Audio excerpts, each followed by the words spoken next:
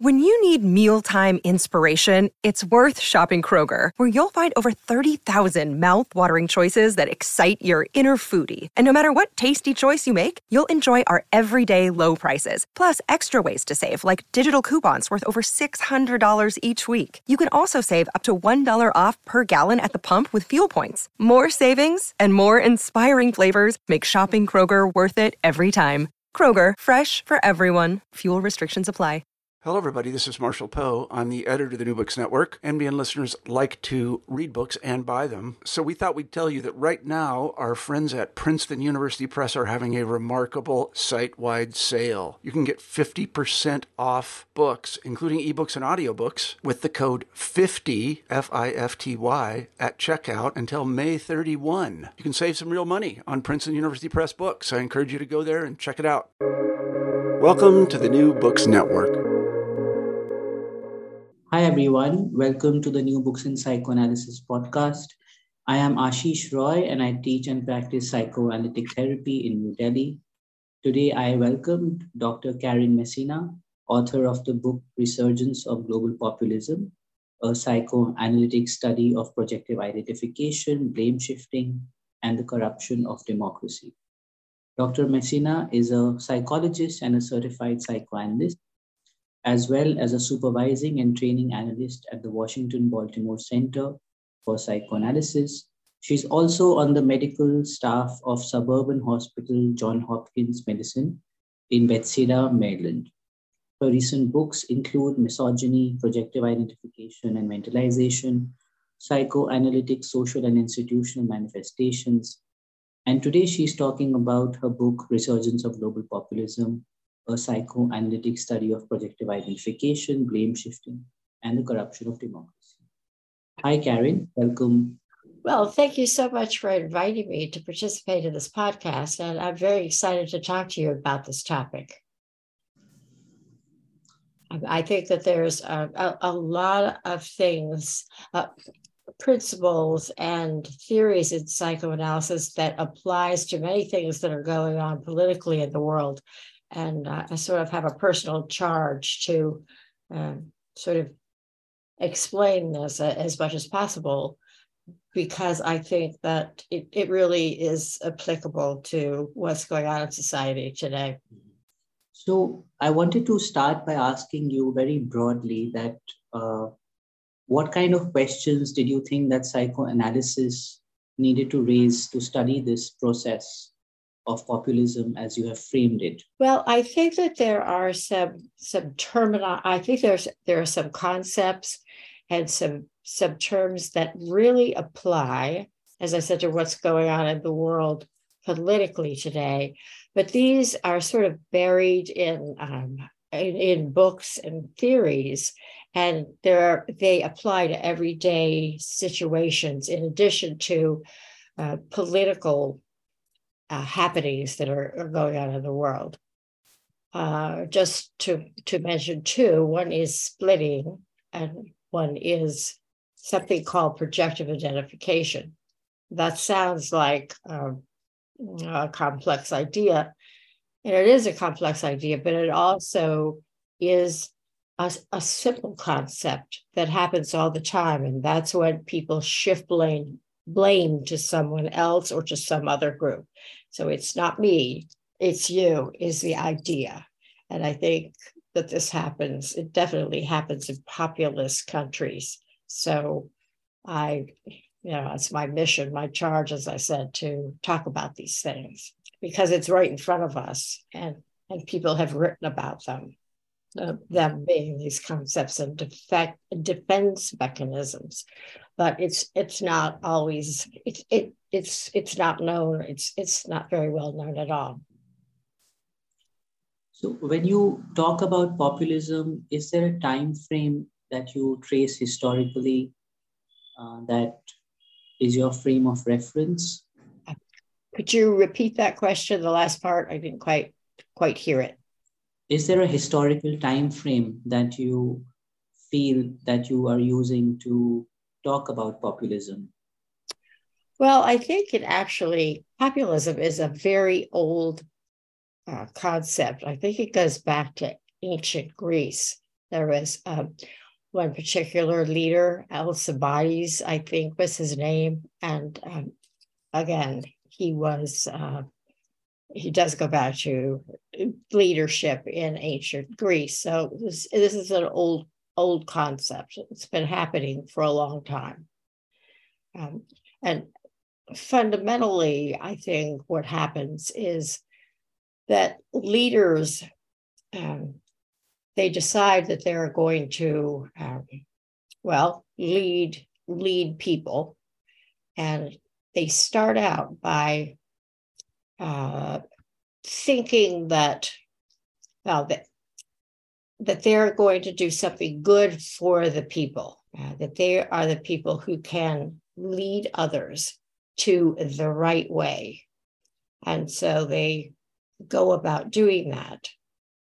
They tell people that they're for them, that the elite or the people in charge are against them, and they're going to take over and do what's right for the people, give them back what is rightfully theirs.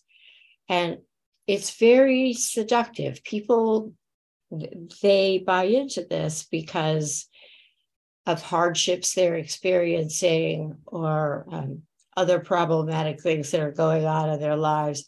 But the problem is these populist leaders don't follow through on what they say they're going to do. So whereas they say they're going to give back to the people what is rightfully theirs, something seems to shift. If they had the intention in the beginning, they don't follow through on it.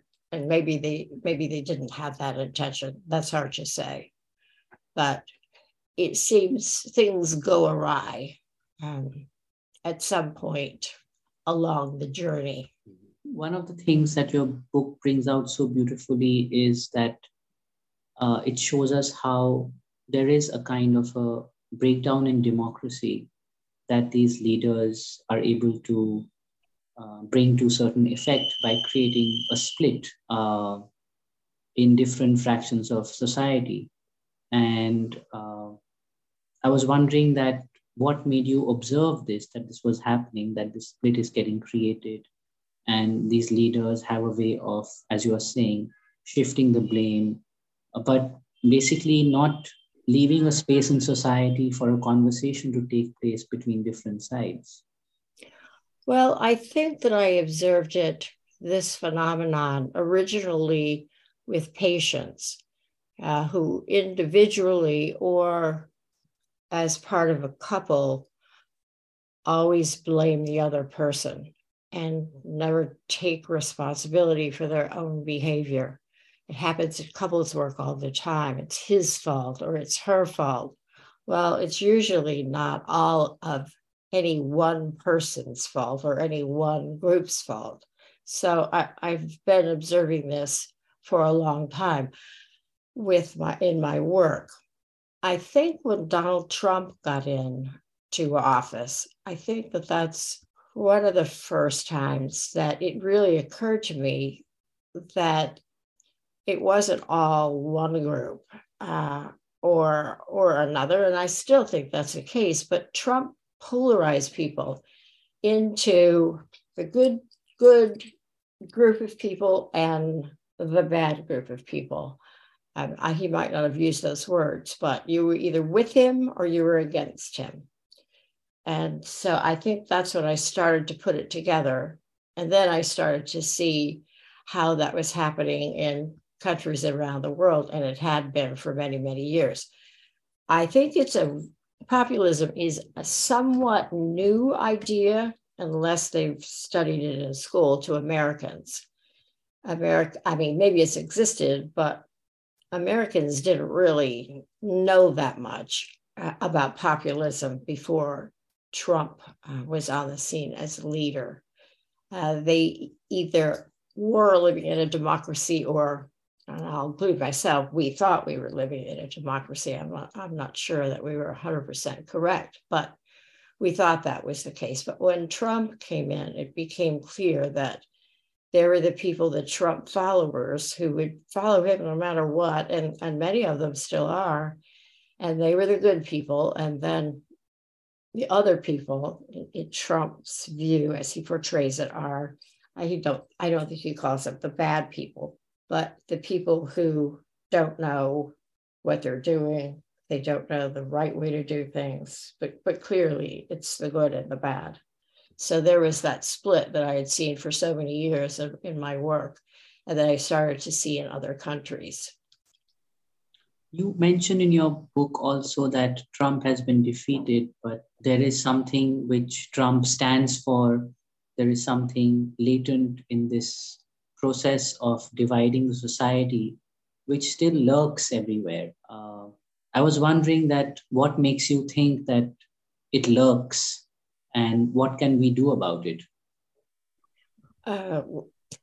What if you clarify that a little bit? What makes me think? What lurks? You said that is out, but he still lurks in some places. Like what he stands for still lurks. Well, he has followers, his base, and survey after survey indicates that his base is going to follow him no matter what. So Donald Trump can lie, he can cheat, he can be dishonest on his taxes. These people, his base, follow him. They don't, somehow they overlook things like that when it comes to Donald Trump. And in a way, other people have made this same comparison. One person is Michael Diamond. He's a psychoanalyst in California. And he talks about this cult-like phenomenon. And in many ways, it feels that way to me too. With cult leaders, I mean, they say whatever they say or do whatever they care to do, and their followers follow them. So it has a cult-like feel. Other people have written about this too. I think there's a book, something like the cult of Trump. Then that was written by somebody who was actually in a cult for a while. And he talks about how you get really pulled in to the belief system of the cult, and you kind of lose your capacity to think yourself. Other people have called that, psychoanalysts in particular, have called that a large group regression. I don't know if you know the work of Vamik Volkan. He's written things. He's an international thinker, writer, scholar, and he's written a lot about this large group regression. People in large groups regress to a less mature way of thinking, and often it is induced by this leader who is bestowing their beliefs or their knowledge on the group. So I don't know if that answers your question fully, but I'm happy to take it further if it doesn't. Yeah, by listening to you, I was just wondering that there is always an interface between the leader and the masses, and the masses also choose the leader. So does the leader also represent something that the masses are struggling with, or does their choice represent something which is actually fractured in society, which the leader has a way of picking up upon, which is deeply traumatic in some way? Yes, I think so. The leader is very good at assessing what the masses need. In other words, what his base needs, what they don't have. And in the case, in America, what happened is that there were people who thought the elite on the East Coast primarily, maybe California, but definitely East Coast, were running the country, and that middle-class Americans didn't have a voice anymore. And so Trump saw that, he honed in on it, and he said, in many, many ways, and illustrated that he was for them, for the middle class American. I saw after one rally, and reporters were talking to various people who attended the rally, and one person said, well, I like Donald Trump because he's just like me. I live in suburbia in middle America. And she went on to explain a little bit about her life. And it was actually nothing like Donald Trump's life in Mar-a-Lago, which is a very, well, it's like a palace. There aren't real palaces in the United States, but it comes close in Palm Beach. And he grew up as a very wealthy child, young man, older man. So his life doesn't reflect this woman's life at all, but he creates this illusion. It's almost like a magic show of sorts, so that people believe that this man is just like me. Therefore, he's certainly going to take up my causes and do what I need because we're the same. So there's some sort of phenomenon that exists of that sort, at least with populism in the United States. In Europe, there's been a movement lately within the last few years. It's headed up by the Demos Research Group, and they're studying different types of populism. So that they have, I believe it's 4 characteristics or poles on each side that they look at. And they look at political groups to see where they fall.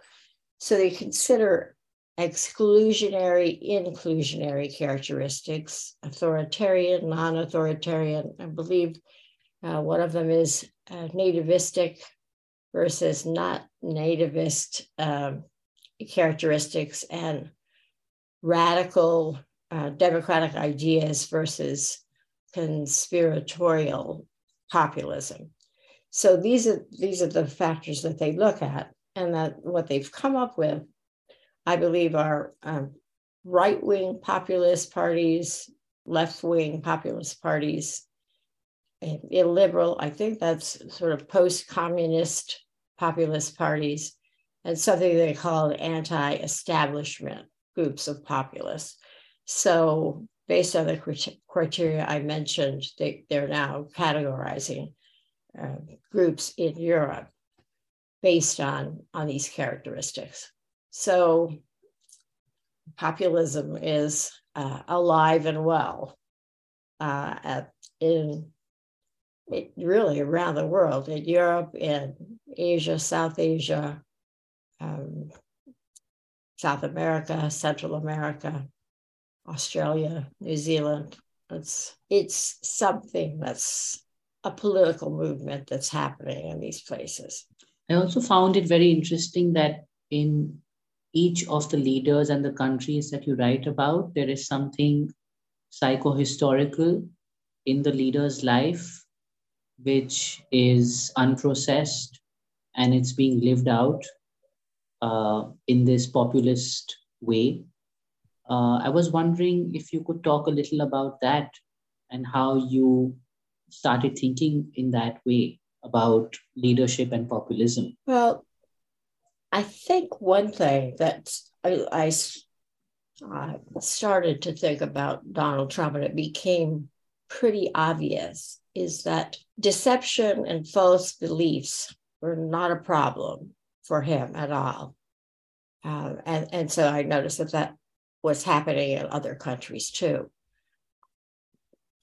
Going back to Trump, Donald Trump lies on a regular basis, and that became something that people started to more or less accept. I don't know that it's the new normal exactly, but it's much more acceptable to lie than it ever has been in my lifetime in the United States.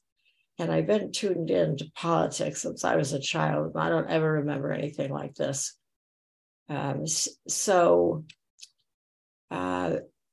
I think free speech also gets challenged. That's another thing that happens. If you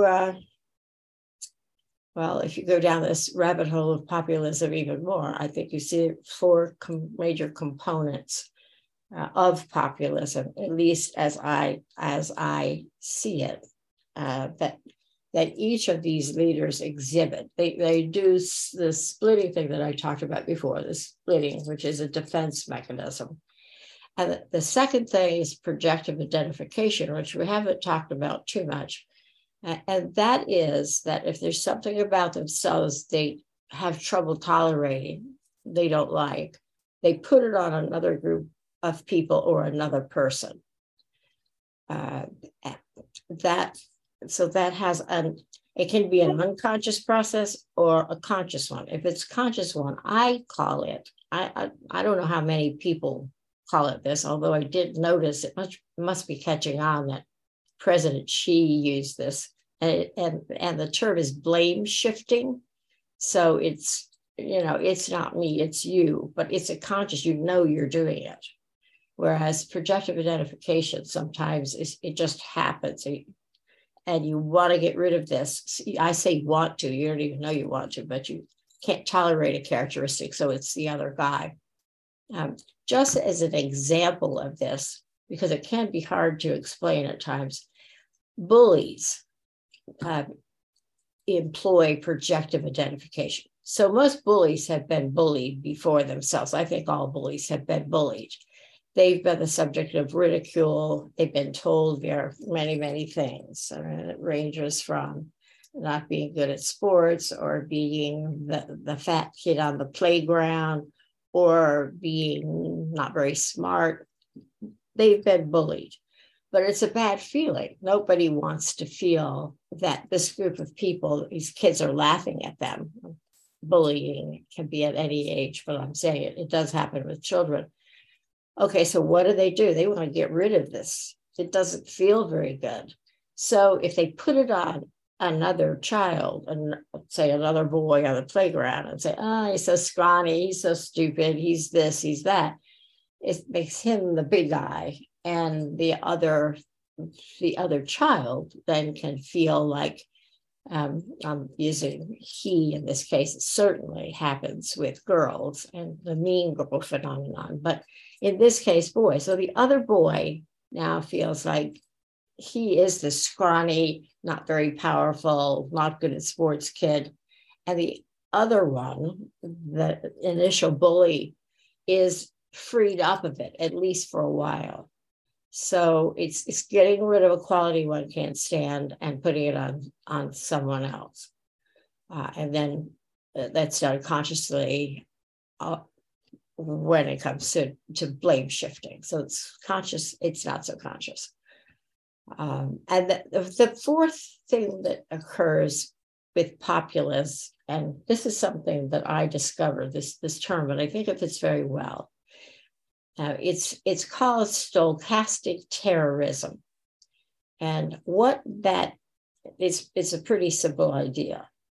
It's when somebody, a leader, rabble rouses, he gets the crowd all charged up. He or she can definitely be a woman.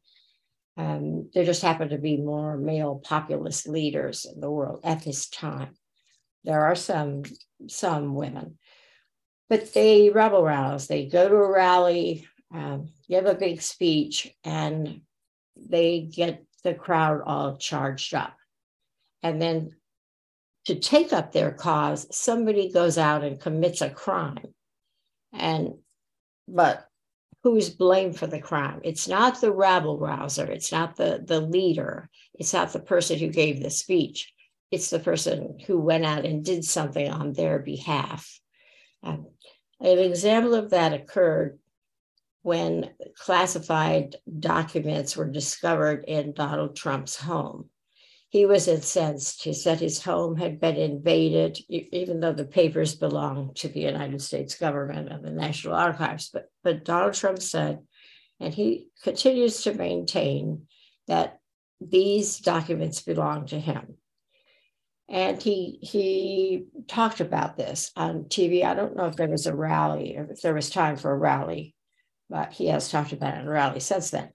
But he was very upset. He said it was the FBI who was bad, the National Intelligence Agency, other groups were bad. he was innocent. One of his followers went to a place out west and tried to take over an FBI building, but he did it because Donald Trump had been wronged. And unfortunately, the man was apprehended and shot, and he was killed. So it's when somebody from the crowd does something on behalf of the populist leader, and he or she is the person who gets in trouble. And the populist leader or the stochastic terrorist says, no, I was in Chicago, or I was in London. I had nothing to do with it. So they get away with it because of plausible deniability. They weren't actually at the scene of the crime. So anyway, so I think those are the four things: splitting, projective identification, blame shifting, and stochastic terrorism are the four major components of populism as I see it pretty much around the world. So you started by saying that how you observed splitting and projective identification in your patients, in your practice. And I was wondering that what kind of repair is possible when these processes produce so much violence, as you have just spoken about, at a social level.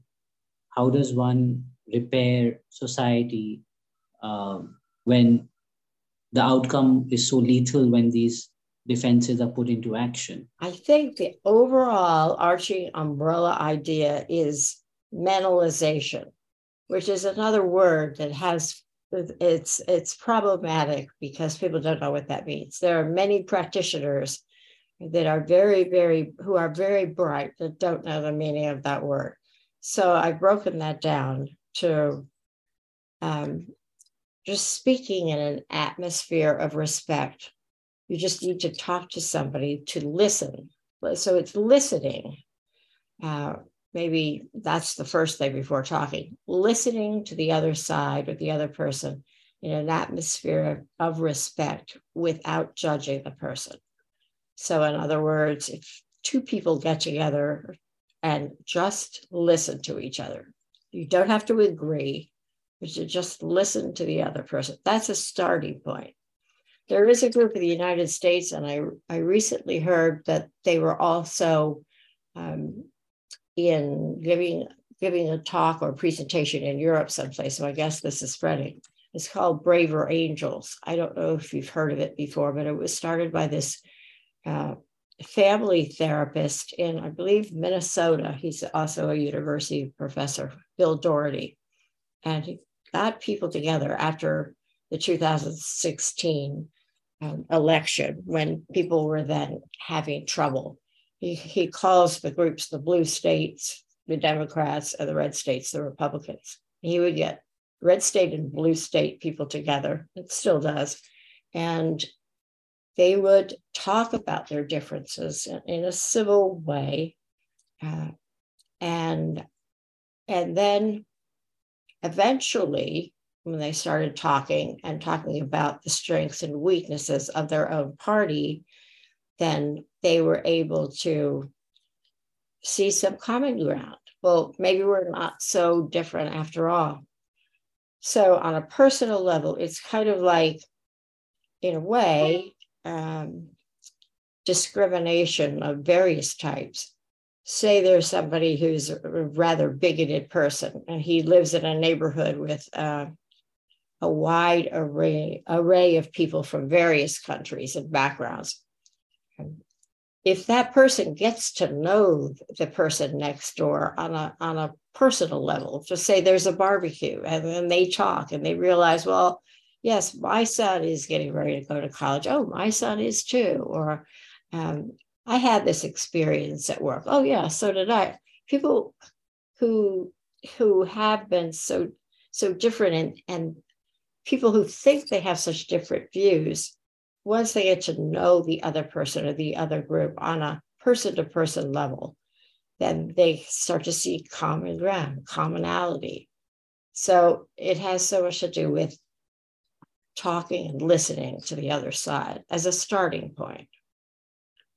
So Bill Doherty has been quite successful. Braver Angels is it's now, there are groups in Europe. So talking is the first thing. There's also related to this a couple of things that you highlight, which are very interesting. One is that you say there are high truth societies where populism is perhaps much lower. And you talk about the concept of epistemic trust, which also I thought was very interesting. If you could speak a little about both these things, that what are the characteristics of a high truth society, and how can we achieve or move towards epistemic trust? Well, in terms of your second question, I think that it has to do with trusting leadership. You have to have trust in the person who is telling you something. I mean, this goes back to child development. I mean, children thrive when they trust their primary caregivers. Children thrive when they trust their teachers and administrators. And so they have to trust the leaders that we have. If we don't, so I guess the key word is trust. If we don't trust the leaders, then things either don't progress in a positive way or they fall apart. There have been lots of studies about epistemological trust, and it has to do with believing in what's being said. That might have been only a partial answer, so let me know if I can flesh that out anymore. So are you saying that if we are able to build this trust in a society, it leads to what you call as a high truth society? What is the word you're saying? What society? A high truth society. High truth society? Yeah. Well, I think that would follow. It would be one of the components of a high truth society, trusting the leaders, and that would mean that the leaders need to be moral, truthful people. They need to have certain characteristics that can take a group of people and lead them towards positive things for the people, but they have to have sort of goodness in their heart, a willingness to maybe put themselves aside in order to help society and to help. I think the key is help begin discussions, and then maybe, I don't know that you can institute it, but help with repair. There has to be repair between two groups in order to really move forward. You have to talk about things. Just like with a couple, if something's gone awry in a relationship, you need to talk about it. If you don't and just say, oh, yeah, well, that happened, we'll move forward and we'll forget about it, usually it bubbles up someplace else. But if you could really talk about it and come to some resolution, then that's what's key in making things work, I think. One example is that I talk about in my first book is the genocide in Rwanda, where 800,000 people were killed in 100 days. I'm not saying it's perfect in Rwanda, but somehow the Hutus and the Tutsis were able to come together and live together and work together again after that horrendous thing happened. And I think that there was leadership that allowed them to repair the relationship. Now, that was an idiosyncratic situation. I believe they had a people's court where the person was actually tried in front of a group of people who had been aggrieved. And if the people believed that somebody who had done something against them, murdered somebody who was a family member of the group, they had to believe that the person was remorseful. And that understood and admitted that they did this heinous crime. And then they were able to be allowed back into the society. It's kind of a rare event, I think, these days. But and things aren't perfect in Rwanda, but they came a long way. Actually, to some extent, women were the ones who were able to do this. They kind of got together and said, we can go on for the next X number of years. I don't remember the number of years, but and have bitter feelings towards each other, or we can work towards repair. These are my words. I'm not sure that they were their words, but they did come together and they started selling things that were made in Rwanda to other parts of the world. So they had commerce. They began some sort of commercial enterprises that were helpful. And then they started other things having to do with trade together. So that was one thing that moved things forward. But it was being able to see the bigger picture. What's going to happen if we don't do this? Just like in a family, if the adults can say, okay, what's going to happen to this family? If we don't have to agree, but if we don't find a way of resolving our issues, the family isn't going to be able to stay together. So I think the same principle applies to countries. It's pretty hard to do. It's hard to do in both ways, but it's really hard to get a divided country back together, not with the same beliefs, but with respect for individual differences and group differences. Still finding a way to compromise to get things done. So I think the key is repair. I guess you're also saying that leadership should also have models of repair, mourning within them to be able to facilitate this. Mm-hmm. Absolutely. I mean, it also reminds me of the idea of trauma. I mean, trauma needs to be talked about. What was lost needs to be mourned in order to move forward. Again, it's not enough to have experienced any kind of trauma, whether it's war or whether it's something that happened to one's person. It has to be talked about.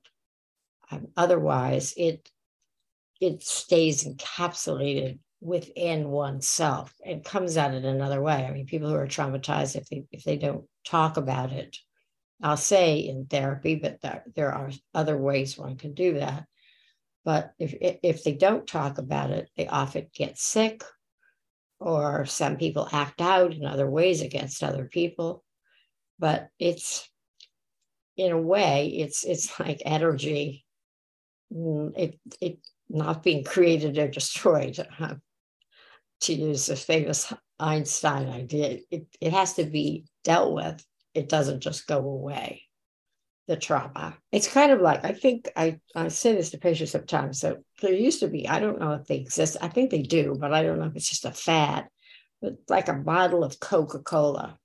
So if you shake it up, and where's the carbonation? You shake it up and put it down, it's still in the bottle. You shake it up and put it down, it's still in the bottle. You've got to start opening up the bottle, the opener, and let a little bit, if getting all the carbonation out is equated to toxic things in a group or in a family, you've got to open it up. But little by little, the carbonation comes out.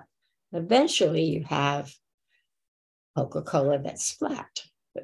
But it's not a perfect analogy, but one that people can connect with at times. Yeah, that's a wonderful example. And I was just thinking that somewhere technology and social media is also like opening up the bottle and letting things out. But your book also makes us aware of how it kind of enforces populism. So would you also like to share a little about how you feel technology can be made more responsible? Well, yes, I think it's a big problem, partially because there's no real check on deceitful statements being passed along and passed along and passed along. I mean, one person says it to another person, then a whole group hears about it, and then another group and a bigger group and a bigger group. So this falsehood is now considered by many to be truth when it's not truth. And there aren't very many checks on that. At the moment, I thought maybe there was hope with Twitter, but we don't know where that's going to go. So I think that these social media giants who control algorithms, but really more than that, but people who own these entities, they need to have some governance. They need to be checked in certain ways. And I think that I do have some ways in the book on the last book that I read on populism, of commissions that would need to be set up with various people that would monitor these groups, that certain things would not be acceptable. Now, it's getting so big that at some point, from what I've read, it could be the point of no return, where you can't get a handle on it just because it's picked up by too many other sources.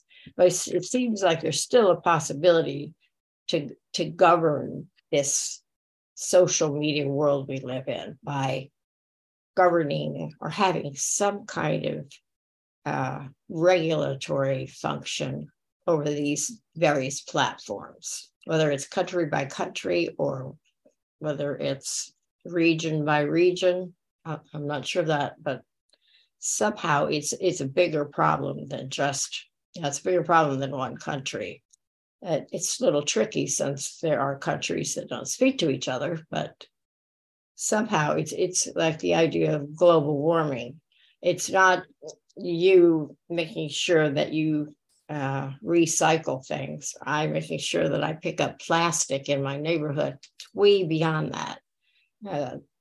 Governments need to get involved in containing global warming. It's not just a person to person. I mean, that helps. Every little bit helps, but it's a pretty big problem.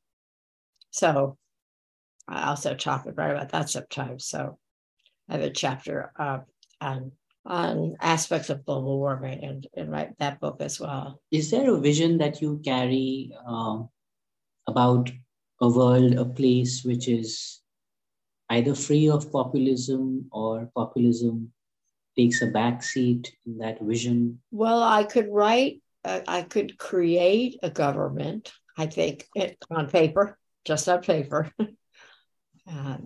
that would look like it would be a fair place for all kinds of people from all kinds of backgrounds to live in peace and to prosper, whatever that means for them individually. I think one of the major tenets that would have to be built into such a society would be truthfulness.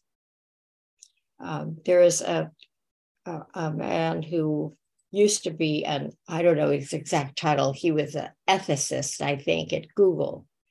And when he saw learned about all of the things that were going on that were shady, he decided to leave, and he developed his own